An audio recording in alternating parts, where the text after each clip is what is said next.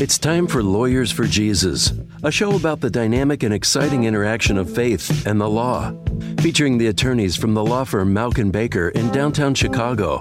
Mauck & Baker is nationally known for defending freedom and for serving the people of faith. And now, Lawyers for Jesus. Hello, welcome to Lawyers for Jesus. I'm Whit Brisky, an attorney and partner at the law firm of Mauck & Baker in Chicago. We are Christian attorneys who focus on serving the body of Christ with its legal needs. To learn more about us, go to mauckbaker.com. That's MAUCKBAKER.com, or call 312-726-1243. Should assisted suicide be legal? In a society that stresses autonomy and devalues life, what should Christians do? Today I'll be speaking with Nancy Valco, a registered nurse, advanced legal nurse consultant, and a spokesperson for the National Association of Pro-Life Nurses. As someone who has worked in critical care, hospice, and other specialties for 45 years, Nancy is well versed in the legal, ethical, and biblical concerns that go along with assisted suicide and other controversial medical procedures. And I hesitate to classify assisted suicide as a medical procedure. But Nancy, welcome to our show. Thank you for having me, Whit. Can you describe the current legal status of assisted suicide in the United States? Well, unfortunately, it's not good. Since the first state in 1997, Oregon, legalized assisted suicide, we now have 9 states in a jurisdiction, and that's including the jurisdiction of Washington, D.C., that have legalized physician-assisted suicide, which is an absolute tragedy. However, and this is an interesting point most people don't know, in more states than not, we have defeated it. I go around the country and speak in various states about what assisted suicide really is and what the law actually says. I found that many people, including legislators, who everybody thinks knows everything about it, many times they don't carefully read the law. Sometimes they're not even lawyers. So we go through on what the law actually says. And we've been able to defeat it in Massachusetts and Maryland this year. I went to Maryland and did a series of talks, talked to legislators there, and we were able to defeat it by 1 vote. But in general, most people do not know that much about it, and there really is kind of a media blackout. I used to be a reporter myself. I wrote for the National Catholic Register on news analysis, and I am horrified by journalism now, and particularly how they don't cover certain issues. Assisted suicide is one.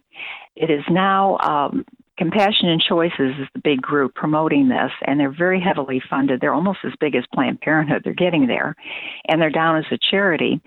But it has been so misinformed. Even the Gallup polls, your actual Gallup poll that they have is if you believe if someone is in terrible suffering and wants to die and is terminally ill, what do you think?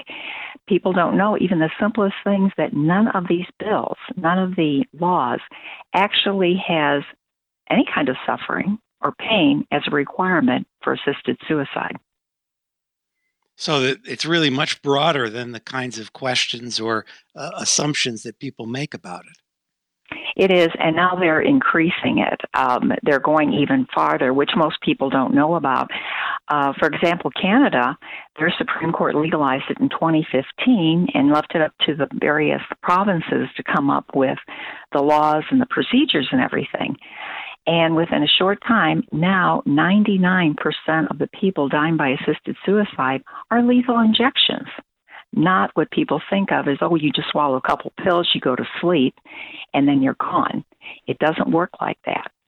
And I recently wrote a blog. I have a blog, A Nurse's Perspective on Life, Healthcare, and Ethics, where an international group of anesthesiologists who aren't against assisted suicide said the way that it's being practiced now, there's no certainty that you will be unconscious when you die.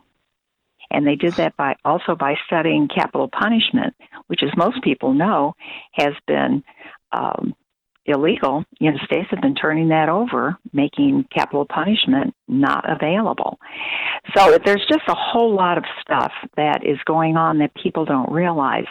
But it's getting bigger and bigger. And with the media, they used to call it physician-assisted suicide, but now, after the Brittany Maynard case in California, they now have changed to physician aid in dying, which is much different. And Gallup has found it can cost as many as 20 points when you don't call it suicide. You're listening to Lawyers for Jesus. I'm Whit Brisky of the law firm of Malkin Baker.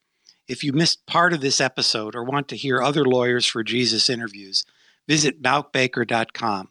You can also subscribe to our Religious Liberty newsletter and follow us on Facebook and Twitter for legal updates with a biblical perspective. Today we've been speaking with Nancy Valco, spokesperson for the National Association of Pro-Life Nurses, about the evils of assisted suicide. Well, I'm going to ask you to be devil's advocate for a minute. Are there any arguments in favor of assisted suicide, or why do people advocate for it? Well, I deal with this all the time, and I've debated like the head of Hemlock and all these other people. And basically what they're saying is you have a right to do what you want to do. And if you want it, nobody has to have it. If they're in severe pain, of course you would probably want it, but you need to have it legal first. And they are selling death very easily. What happens is autonomy, this ability to choose, becomes the most important part of any kind of ethics. Someone once said, if autonomy is the only really important thing about ethics, why do we have ethics committees? It's whatever anybody chooses or their family chooses. And that's a real problem. They talk about it, but I said they don't like to debate me anymore because I have dealt with some of the most severe cases ever. I've worked in a burn unit. I've worked in every kind of critical care. I've worked oncology, cancer patients. I loved it. I've done hospice nursing, and I have never once been tempted to kill a patient. And some of these people do start thinking about suicide, and I've talked to them, and it's interesting. Every time the person has decided against it, when someone listened to them, somebody asked me one time, they said, how can you do this with suicidal people? What is the most important thing you do? And I said, I listen. I hear the pain. Tell me everything. And one woman, interestingly, she had a terminal condition, and she was talking about committing suicide. And she was not my patient, but another nurse called me in and said, can you talk to her? I'm going to talk to the doctor. So I went in, I had a break, and I spoke with her, and she told me things, and we brought up different things in family. And finally I said one thing, and she goes, oh, my God, I hadn't thought about that. And she changed her mind. And she was like the happiest person in the world. She was like someone who had just survived a plane crash. But a couple of days later, I was walking down the hall, and I was accosted by two middle-aged women. And they said, we are going to get you fired. And I said, what for? They said, you talked our friend out of committing suicide. You are interfering with her right to choose. Well, and it's hard to have a right to choose if you don't have all the information, right? Well, that's true. And that's really how we do it. It's not punitive. I had a gentleman with Parkinson's, and he had called someone, and they panicked and said, can you talk to him? And he had severe Parkinson's. He was in a nursing home. And they said, can you call him? I said, sure. And we talked for a long time. And he told me things about his life, and he changed his mind. And he called me a month later. He says, I am so happy. I now have a life. People need to be listened to. And I have found, and UCLA studies show this too, that when people are dying, most of what they want to talk about is their sorrow, how they feel, their families.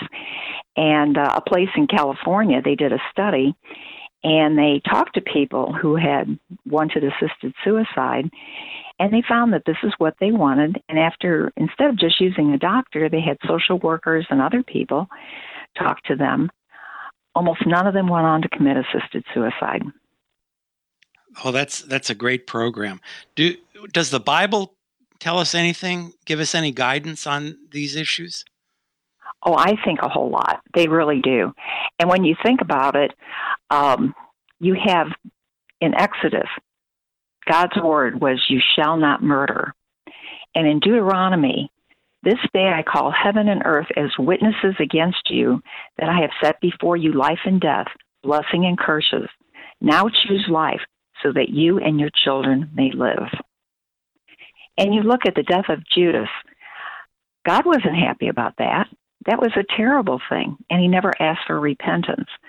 I think when you go through the Bible, it's definitely for life at all stages and at all ages. Well, I often think that the original sin of Adam and Eve was to be like God, and that taking over God's control over our lives through whether it's abortion or assisted suicide or any of these other things is really the ultimate in the first sin. It's pride and control. When they, even in the limited stuff that we get on the yearly report on assisted suicide in various states like Oregon, it's amazing. Pain or fear of pain is way down on the list. What bothers most people is loss of independence, loss of self-control, their bowel and bladder. They're worried about that. It's all about fear and wanting to go before you get too bad. And it's just a really sad thing. This is not some positive thing as I'm going to do things the way I want to do it. It's fear. Brittany Maynard talked about it. Coming up, we'll talk further with Nancy Valco, spokesperson for the National Association of Pro-Life Nurses, about the ethical concerns of legal assisted suicide and other issues involving the protection of human life. I'm Whit Brisky, and this is Lawyers for Jesus.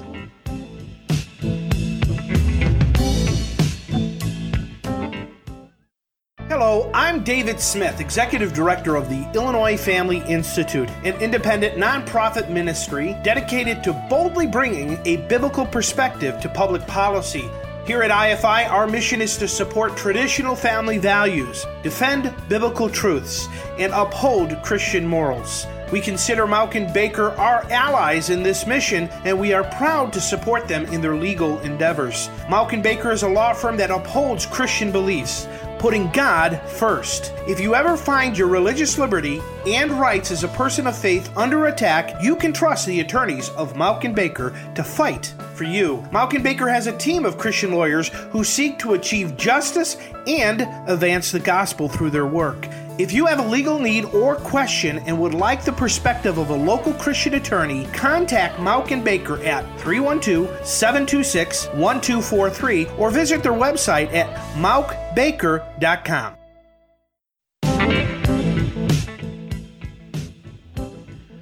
Welcome back to Lawyers for Jesus. I'm Whit Brisky, an attorney at Mauck & Baker, a law firm based in Chicago which serves churches, ministries, businesses, and individuals in their legal needs. If you missed the first part of this show and want to listen online, go to mauckbaker.com/radio. Today we've been speaking with Nancy Valco, registered nurse, advanced legal nurse consultant, and spokesperson for the National Association of Pro-Life Nurses, about the sanctity of life. Nancy, how did you become so passionate about issues involving life, healthcare, and ethics? Well, actually, in 1973, when Roe versus Wade was legalized, I was horrified. I mean, none of us expected it. And at the time, I was a trauma nurse working in a state-of-the-art trauma unit. And somebody asked, they said, "What do you think?" And I said, "I think it's horrible." And I found out I was politically incorrect because some people started yelling at me, "What if you get pregnant or get raped or something?" And but what kept me out of the pro-life movement was pro-lifers were saying that if you legalize abortion, it would lead to infanticide and euthanasia. I couldn't believe that. I thought that was terrible. That couldn't happen. And then in 1982, the Baby Doe case happened. And that was where a little boy born with Down syndrome and a hole between his windpipe and his food pipe needed surgical closure. It's a common birth defect and always done. But the parents, on the advice of the obstetrician, refused. And the pediatricians were upset. They went to court, and the judge said he sided with the parents, saying they could make whatever treatment or non-treatment decision they wanted. And my husband and I were one of the people who wanted to adopt Baby Doe. We said, we'll give him the operation, but they refused all offers of adoption. And lawyers were actually flying to the U.S. Supreme Court for an emergency injunction when the little boy died of starvation and dehydration. He was 7 days old. And I was just horrified. I said, how could that happen? And in the paper, they had all the letters to the editor saying, parents have the right. And someone asked me, they said, well, what would you do if you had a child like that? I said, well, I'd operate, of course. And she said, you don't know and you can't say until you've been there. A couple months later, I was there. My third child, Karen, was born with both Down syndrome and a severe heart defect, and which was a shock. We had no idea. And we were told in the operating room that she would die within 2 weeks to 2 months. She was inoperable. And so I went home and I started researching. I got hold of the Down syndrome, found out where the latest research was, became a medical researcher. By the time I went back to the cardiologist, he said, oh my gosh, she looks better. She looks fine. He said, let me do some more testing. He came back and he said, well, he said, it's not as bad as we thought. She has an 80 to 90% chance of survival with one open heart surgery. But then he said something that really rocked me. He said, but I'll support you either way. And I said, are you offering me a fourth trimester abortion? I said, when does her right to life kick in? She's not even a fetus, for God's sakes. I was so disappointed and horrified. I didn't know if I wanted to stay with that doctor. He assured me he would be good, and do everything. But one thing I found with when my daughter was in for testing, I had doctors and nurses say terrible things. One doctor said, people like you shouldn't be saddled with a child like that. I said, well, who should then? I had one nurse who was all for it. When she was on duty, I slept under my daughter's crib. I didn't trust the medical profession. And that's when I realized the pro-lifers were exactly right. And it wasn't even about choice. As I found out, my daughter was 4 months old and got pneumonia, was in the hospital. And my pediatrician, I said, I want everything done for her, nothing taken away. And someone tipped me off my pediatrician had made her a do not resuscitate behind my back. When I asked why, they said because she felt I was, quote, too emotionally involved with that retarded baby, unquote. And I thought, this isn't even about choice, is it? And that was true. I took her out. We did everything we could for her. I had wonderful doctors, but unfortunately lost her when she was 5.5 months old. And I was involved with Down syndrome, became their newsletter head. I started working on the baby doe regulations with the Reagan administration and writing about it. And I've been very involved in pro-life ever since then. But I knew if they could do it to a baby, they would do it to an older person. By the time I retired, I was hearing people in my ICU going, this person needs to die. I said, they're not even asking for it. They said, well, I wouldn't want to live like that. There's a very short step between I wouldn't want to live like that to no one should have to live like that. And I saw what a big problem it is. And it has just infected the medical profession to a large extent. And it's gotten into medical futility. I've been involved in cases where all of a sudden the doctors go, we're going to take the ventilator off, no matter what you say. I was in one where they said, this man will never get better. He'll never get off the ventilator. And the family, you have 2 weeks to find another place because we're going to take it off. That man, 2.5 months later, had a total recovery. You know, Nancy, some of the most passionate pro-life people are the disabled who are concerned that, hey, wait a minute, I may be next. That's true. You're listening to Lawyers for Jesus. I'm Whit Brisky of Malkin Baker, and we're talking to Nancy Valco, spokesperson for the National Association of Pro-Life Nurses, about what Christians can do to defend life. Nancy, I want to spend the last portion of the show talking about the dangers for medical professionals, and particularly nurses, of the law allowing assisted suicide. Is that dangerous for nurses who practice in those states? It's very dangerous. And recently, and I wrote a blog on it, the American Nurses Association has a position paper where they're considering taking a neutral stance. This is how the medical profession has gotten sucked into it, because the first rule is do no harm. And Hippocrates said, I will give no deadly medicine, will not suggest or supply deadly medicine.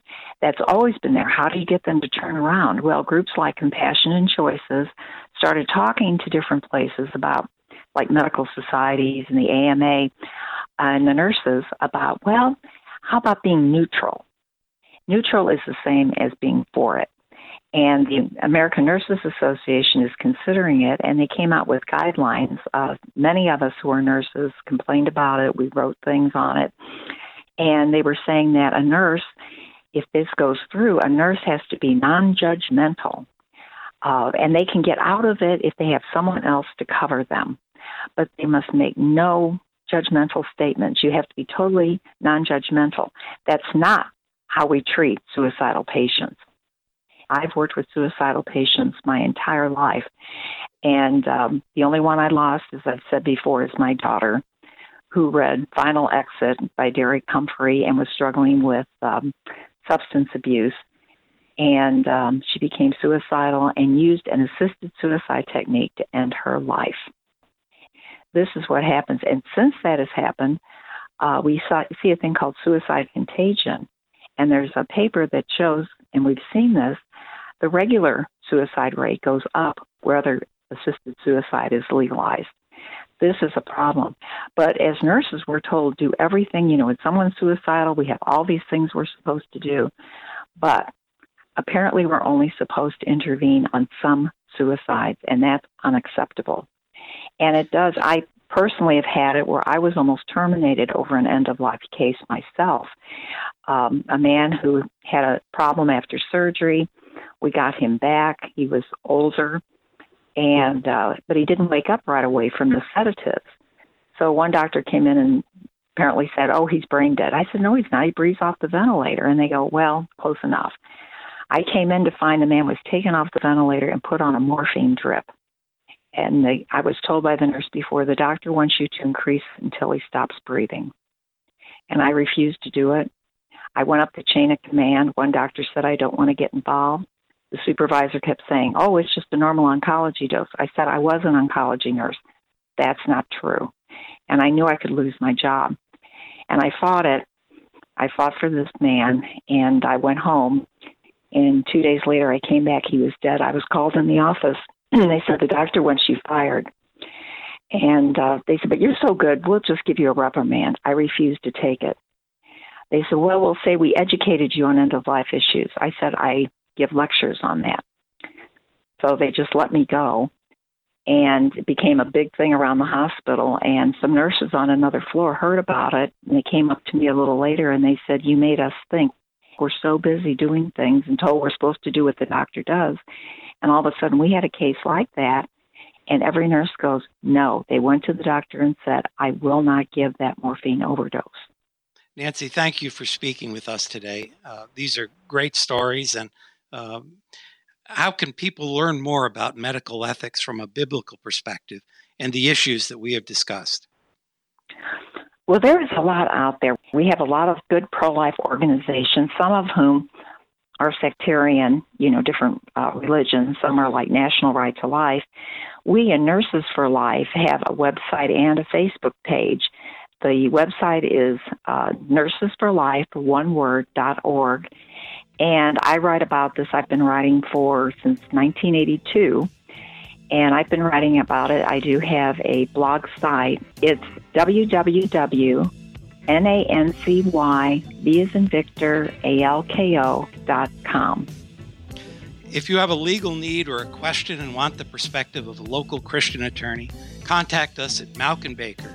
You can reach us at 312-726-1243 or at malkbaker.com.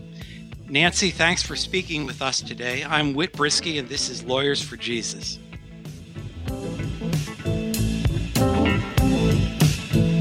Gonna have to serve somebody. Yes, indeed, you're gonna have to serve somebody.